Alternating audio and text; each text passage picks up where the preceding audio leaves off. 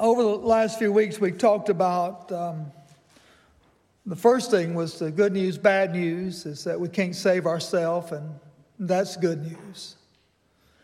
And then we talked about how God intervenes in our life, and God does. We couldn't be a Christian apart from God. There's no way in the world that you and I are smart enough, clever enough to figure it out on our own. We needed help. We didn't just need help with people who had skin on them. We needed help for the one who died for us and died on the cross for us. We needed a holy presence of God help. God intervened in our life. God took us when we were spiritually dead. He made us hunger for something that was truth, and we've grappled with that truth, and then we trusted that which we knew to be truth in our life. We realized what God had done. That we are redeemed, not by perishable things like silver or gold, but by the precious blood of the Lamb. So last week we talked about that redemption, how that He purchased us, that He was the one who paid the price for our freedom. Our mommy and daddy may have picked us up and drug us to church, or somebody may have coerced us and bent our arm enough that we went to church, but nobody can get us to Jesus but Jesus. And He redeemed us. He redeemed us. He intervened in our life. He showed us what He's done for us. We heard the message of truth, and the message of truth resonated with our life, because faith comes by hearing, and hearing comes by the Word of God. We heard it, and it settled it. We knew right then and there that we believe. We're God's child. We're God's children. And we're going to live the rest of our life as one. We're not just going to trust Him to get us through the week or through the night. We're going to trust Him to get us through this life. Today's passage, we're going to talk about this beautiful Spirit of God that brings about this life. You know, the truth be known, we are people that are habit-forming people. And old habits die real hard, even when it comes to what we know about Christianity. See, we used to equate Christianity with just going to church. That's how it worked, right? You go to church, must be a Christian. Sat in Sunday school. Oh, must be a Christian. I own a Bible and it's got my name embossed on the front of it. I really must be a Christian. I've got a baptismal certificate that somebody gave me along the way. I don't really know what that was about, but I therefore must be a Christian. And what happens in that is that's the habitual side, of maybe the downside of sometimes of convoluting the truth about what Christianity is all about. Do I believe that you need to go to church if you're a Christian? Absolutely. Do I believe that you need to read the Bible if you're a Christian? Absolutely. Do I believe that you should follow the Lord in believer's baptism and make a declaration of your faith that you belong to Christ publicly? Absolutely, I do. But I think every one of those things happen after we become a Christian. It's not to become a Christian. It is what happens after we become a Christian. And even though that's old habit, sometimes that's the way we're programmed to think that's what a Christian is. Actually, a Christian, if you want to start thinking, cultivating a brand new habit from this day forward, start thinking like this. The Holy Spirit of God has done all the heavy lifting in my life. God has done this. And everything that I do from that moment forward is because of what God has done here. I'm not doing it to get God to love me. I'm doing it because I've got the love of God in me. And my life is changed by that, right? So that's where we are in Ephesians, recognizing that our salvation is completely, totally purchased by the person of the Lord Jesus Christ. In verse 8 and 9, we'll look at in just a moment, but I want you to think about something. When Paul comes to that end of Ephesians 2, he says that we are God's dwelling place. That's what he tells us. That we're the dwelling place of God. God is doing something so amazing in our life. He says that in Him you are also being built together for God's dwelling place. God is putting us and building us to be the dwelling place of God. That God dwells within us. The dwelling place of God. God don't dwell in an empty building. God don't dwell in carpet and pews. God dwells in people's lives. And when we ponder the significance of that, we should ponder this very fact that the only way God can dwell in us is that the Holy Spirit of God takes up residence in our life. Because apart from God, we are dead in our sins. And can I tell you, dead people can't do nothing. People that are dead in sins are dead in sins. Dead people can't do anything about their deadness. Dead people are dead. When God redeems us, then God is redeeming us out of that deadness, and He's given us life. And when He gives us life, He says, I'm going to be that dwelling place. I'm going to dwell in your life. And this is the question, really, is that when you look back over your Christian pilgrimage, how has it been Christ dwelling in you? What is different about you now than it was a year ago?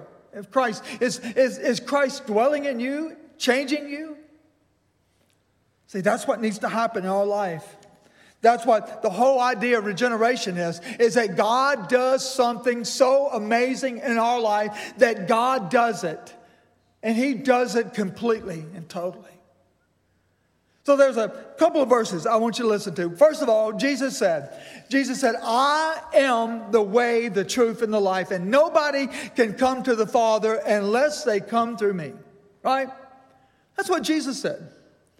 Jesus said there's no way in the world that anybody can get to the Father unless they come to me. He said, I am all of the things that you need in life. I'm the way. Without me, there's no going. I'm the truth. Without me, there's no knowing. I'm the life. Without me, there's no living. He said, I'm all of those things. I'm everything for you. I'm the way, the truth, and the life. That's what Jesus said. And then Paul said, he says, for you are saved by grace through faith, and this is not of yourselves. It is God's gift, not from works, so that no one can boast. Paul's telling us right there that we are saved by grace, the grace of God, through faith in God.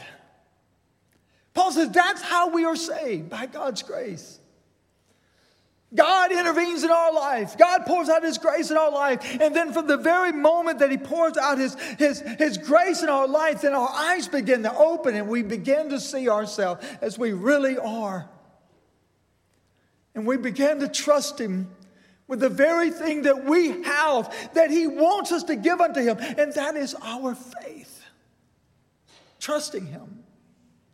Someone said this about faith. Faith is a conviction of the truth of something. It's a conviction of belief. It's the conviction in your heart that says, this is truth. There is no error in this truth. It is absolute truth. That's why when Paul wrote in Romans, he says that if thou shalt confess with thy mouth the Lord Jesus and believe in thine heart that God has raised Him from the dead, you shall be saved. That's why when John says, for God so loved the world that He gave His only begotten Son, that whosoever believeth in Him should not perish, but have everlasting life.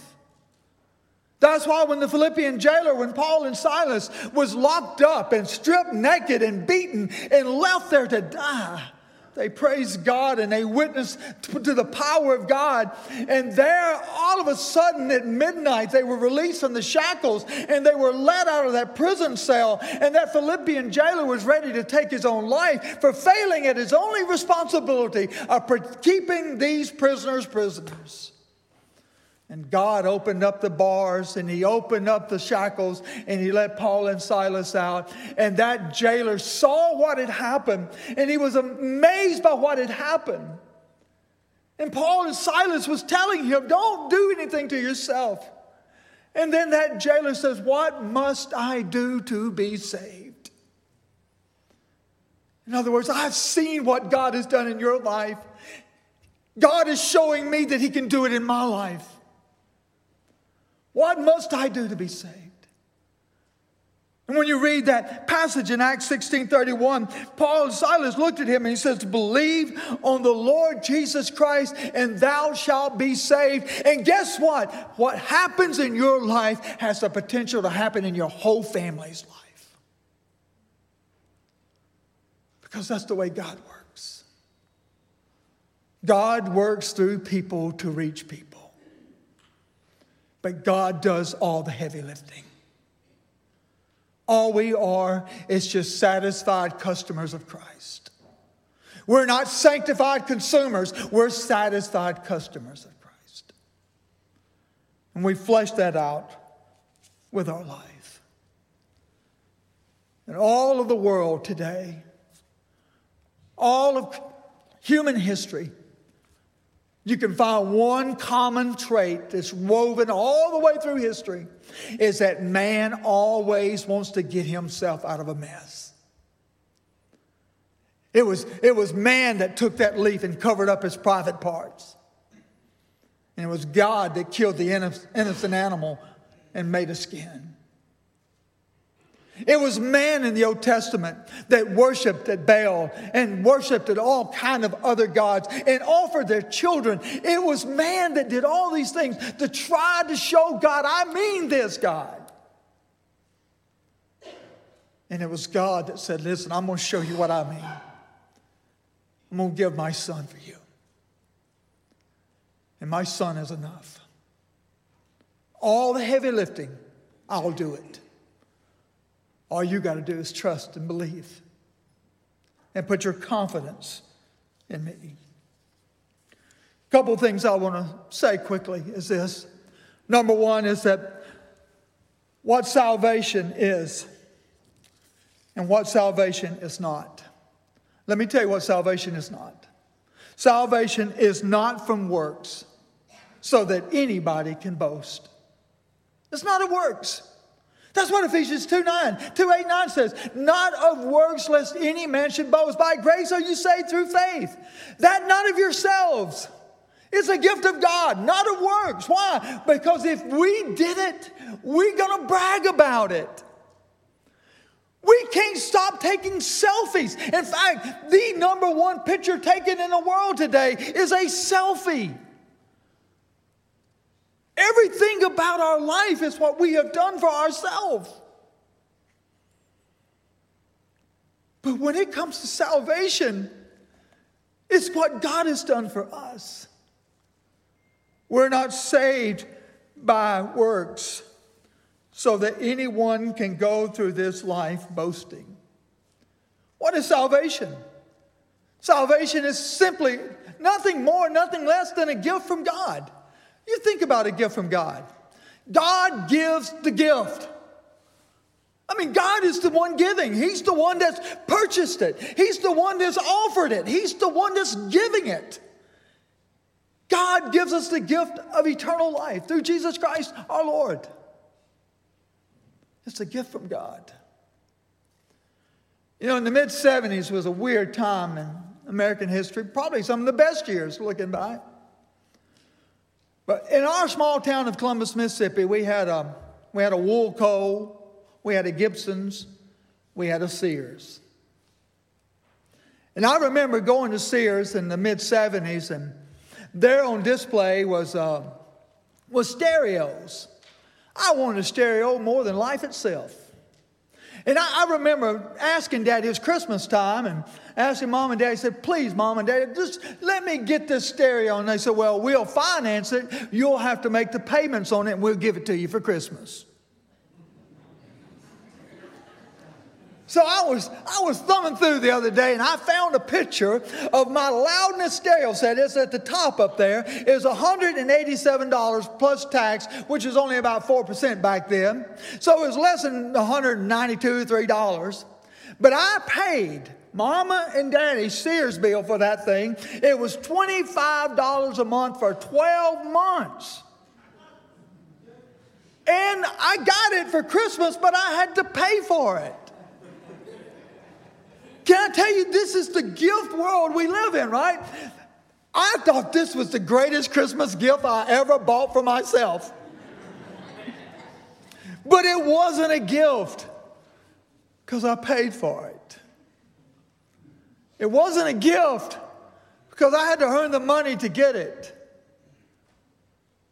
See, salvation is a gift. And God has purchased it.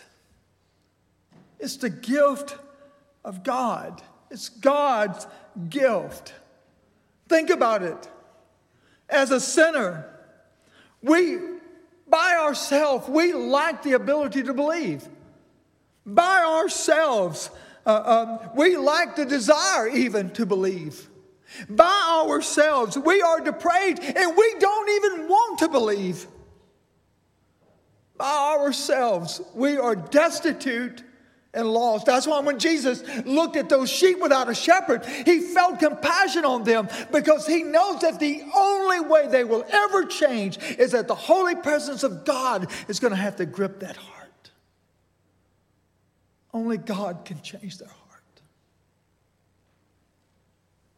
And yet, when Jesus said, "The Father is the one who sent me. No one can come to me unless the Father draws him to me, and I will raise that person up on that last day." Jesus said, nobody can come to me apart from me because the Father has got to do all the heavy lifting. And when God does it, he does it forever. That's why when that passage in the latter part of Ephesians 2 says, "So then you are no longer foreigners and strangers, but fellow citizens with the saints and the members of God's very household." In other words, we're no longer outcasts because of Jesus. We're no longer excluded. Jesus has included us. He says that we're built up on the foundation of the apostles and the prophets, with Christ Jesus himself being the cornerstone. The whole body being put together by him grows into a holy sanctuary in the Lord. You also are being built together for God's dwelling in the Spirit. God is building us up. And God is doing something that only God can do. See, the fact of the matter is that the church itself, the church is not here for ourselves. The body of Christ is not here just for ourselves. The church is here for those that are not a part of the body of Christ. The church is here for those that are the hurting and the depressed and the discouraged and the left out and the unwanted. The church exists for them. Actually, the church exists for the whole world. And the church is not a steeple. The church is a lot of different people from all different walks and all different makeups and all different shades of darkness in their life. But one common thing is that they have been redeemed by Jesus. That he's redeemed us. And he's called us out of that darkness so that we can be a part of his plan. We exist as a body of Christ not to make the gospel truth acceptable. I can't make it acceptable. There are more people. I look back over all these years of following after Christ. I can tell you, it's unbelievable the percentage. Very, very, very, very small percentage of people have ever responded to Jesus. Probably 90% of people, or 95 or 99 maybe percent of people I've ever told the story of Jesus to had just flat out rejected it. Not gonna do it.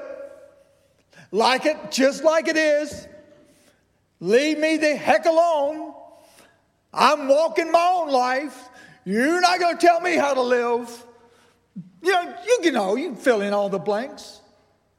And I doctored it up. But just imagine the numbers of people. Our job is not to make the gospel acceptable. Our job is to make the gospel available so that people can hear. And so people can say no. And then a few percent along the way, yes.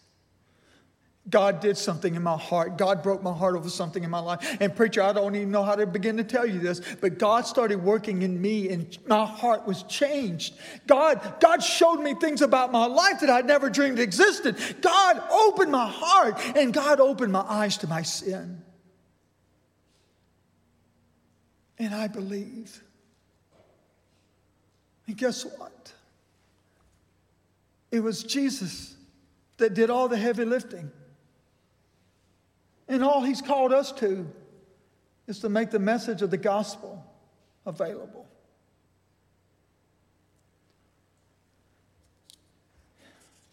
I read an article in one of Kent Hughes' books, and he told a story about Blondine. He was a French acrobat that was born in France in 1824. But he was a peculiar guy. I mean, he walked, I forget how many miles total he walked on a tightrope, 1,100 feet long at Niagara Falls. That was his deal. He loved walking tightropes. I mean, he was so good at it that people, thousands and thousands, in fact, he drew a crowd of, they estimated 100,000 people one time and watched Blondine walk across that tightrope, 1,100 feet in Niagara Falls. He would do it blindfolded. He did it on stilts. He would push a wheelbarrow loaded with bricks one time.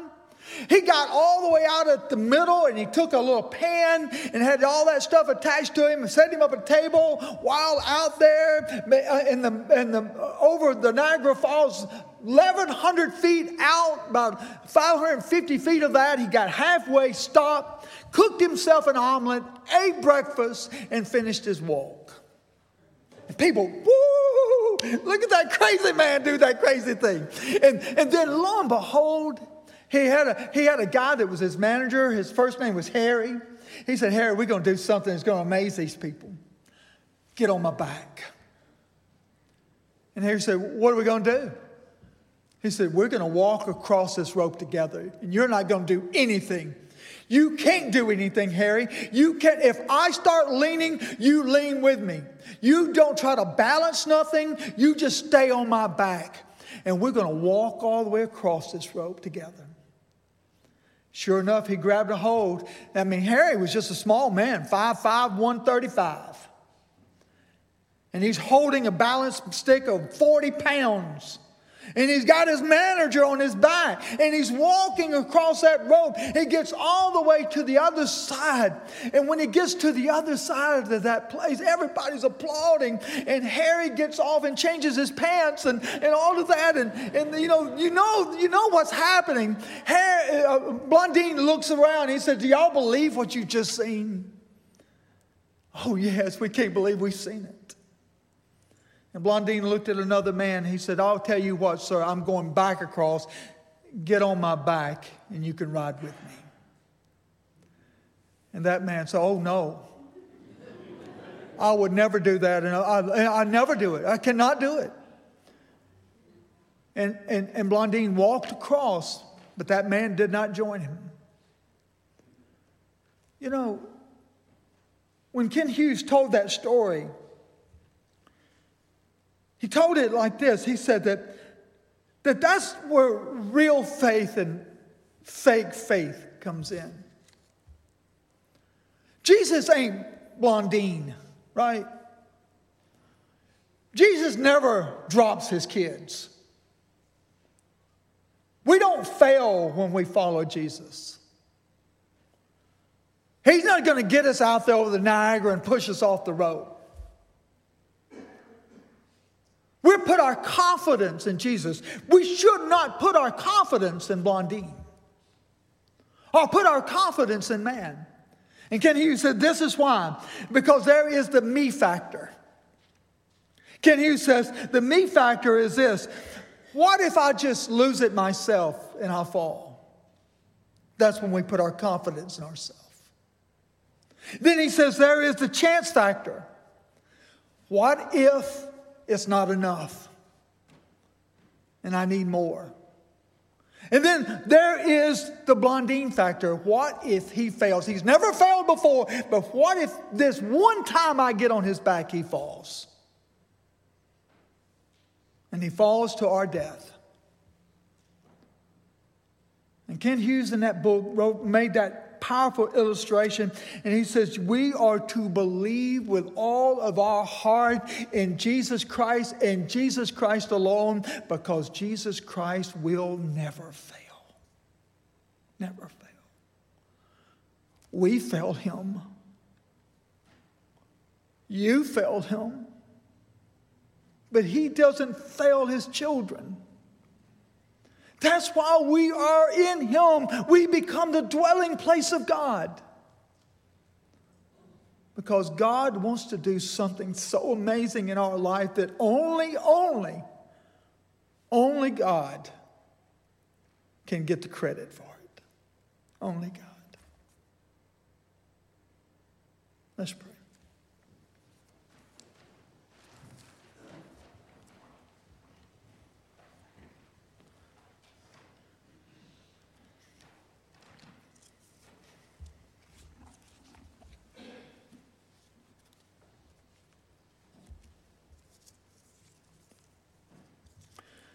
Perhaps today you feel like you're on that tightrope of life and it's just all around you is distractions and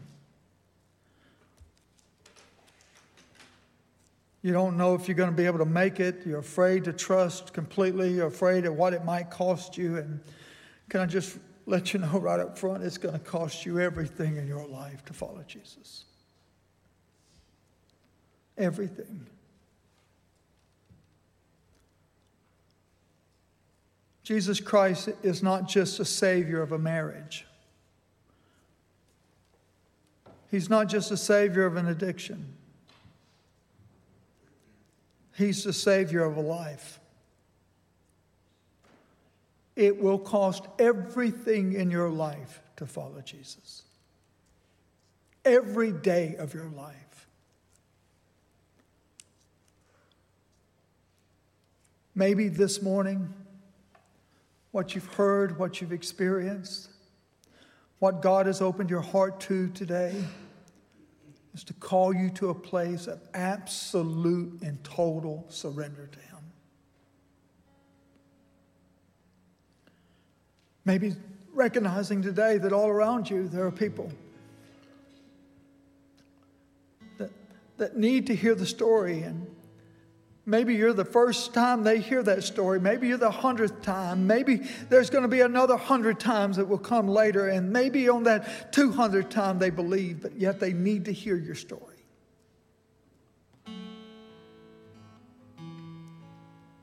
And we make the message of Jesus available. And we tell the story.